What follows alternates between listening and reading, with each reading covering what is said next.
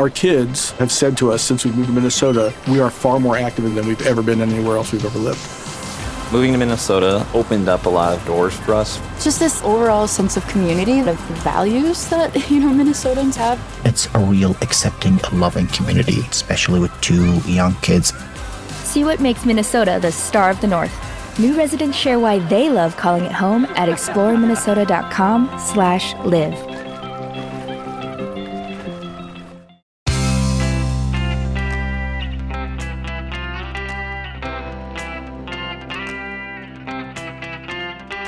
Changing your life one story at a time. This is the Chicken Soup for the Soul podcast with Editor-in-Chief Amy Newmark. Hey, it's Amy Newmark with your Chicken Soup for the Soul, and today I bring you inspiration from our new book, Chicken Soup for the Soul. It's beginning to look a lot like Christmas. This new collection of stories will help you jumpstart your holiday spirit. And today's stories will also give you a sense of how much more joyful the holidays can be if you go for less instead of more. Let's start with a story from Diana Traeger, who learned a great lesson about the joy of less from her own children. The Traegers lived in Utah in an oil field area, and their local economy was very dependent on oil prices. One year, when the oil industry had crashed, they were facing a pretty bleak Christmas. Now, this was a family that really did understand what Christmas should be all about. Every year, on the day after Christmas, they put a glass jar out, and during the year, everyone would drop in their loose pocket change or even a 10 or a 20 once in a while. Sometimes the kids would put their allowance in there, too. It was all by choice, each person adding whatever he or she could. And their tradition was that on Thanksgiving weekend, they would count the money in the jar, and then they would use the money to make Christmas wonderful for a needy family. They would sneak up to that family's house and leave everything they had bought for them. The family loved doing this, and they eagerly looked forward to it all year. But this year had to be different because the economic disaster around them had hurt their family business. There was no money to buy presents for the kids unless they used the money in the jar. When they sat the kids down after Thanksgiving and told them, the kids were shocked. They left the room quietly, and Diana and her husband felt awful. But then the 5 kids filed back in. They announced that they wanted to do their gift giving to the needy family as they always had, and they would just make each other coupons for Christmas instead of having gifts. Those kids enjoyed the giving part of Christmas so much that there was no way that they were going to give up their family tradition. On Christmas Eve, the family made their normal anonymous gift to a needy family and then went home to make coupons for each other. On Christmas morning, they had a great time opening up their coupons. Some of the coupons were serious, things like, I will wash the dishes for you when it is your turn to do them, or I will carry the buckets of water to the horse trough for you. And some were funny. I will pick up your stinky socks for you before Mom sees them, or I will fix your hair for you. That was from a brother to his sister, so everyone thought that was hilarious.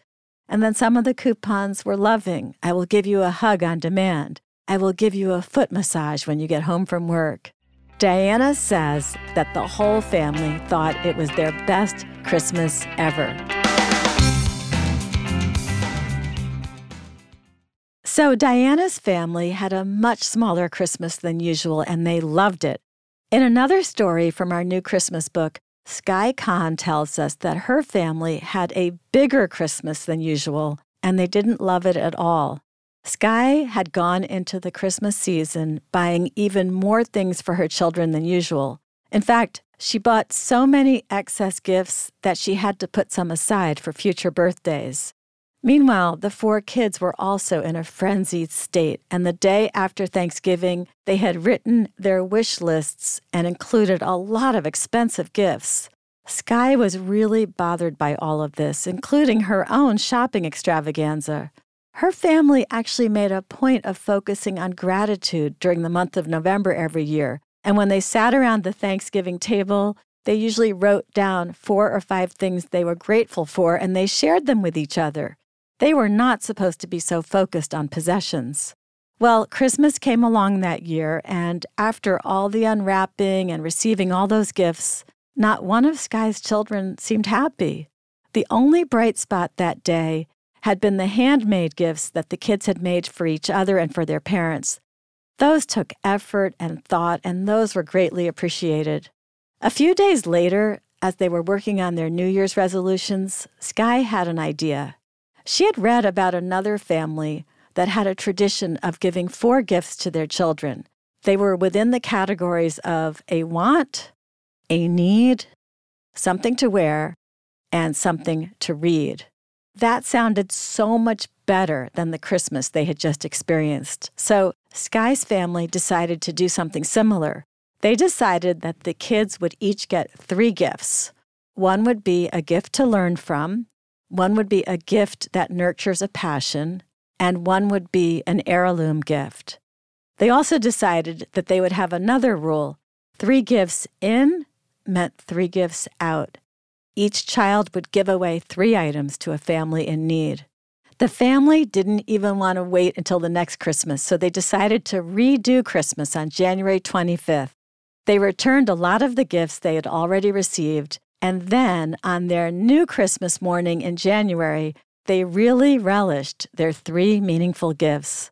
Sky says every gift was lovingly played with the entire day.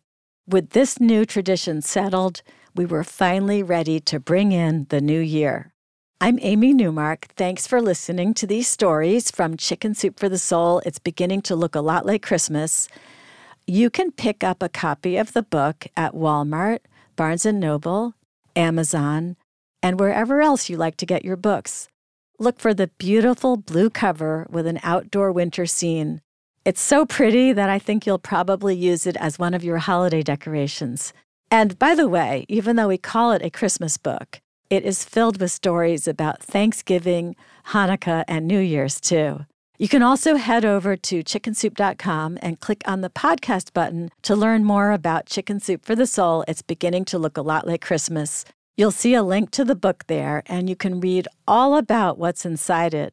I'm sharing a lot of stories from the book, so sign up for the podcast wherever you like to get your podcasts, and those future episodes will be automatically downloaded into your phone. In closing, I'm Amy Newmark, and I want to thank you for joining me today.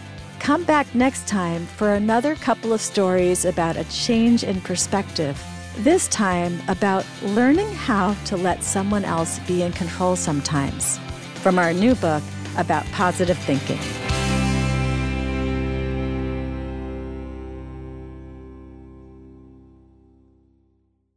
Our kids have said to us since we moved to Minnesota, we are far more active than we've ever been anywhere else we've ever lived. Moving to Minnesota opened up a lot of doors for us. Just this overall sense of community, of the values that, Minnesotans have. It's a real accepting, loving community, especially with 2 young kids. See what makes Minnesota the star of the North. New residents share why they love calling it home at exploreminnesota.com/live.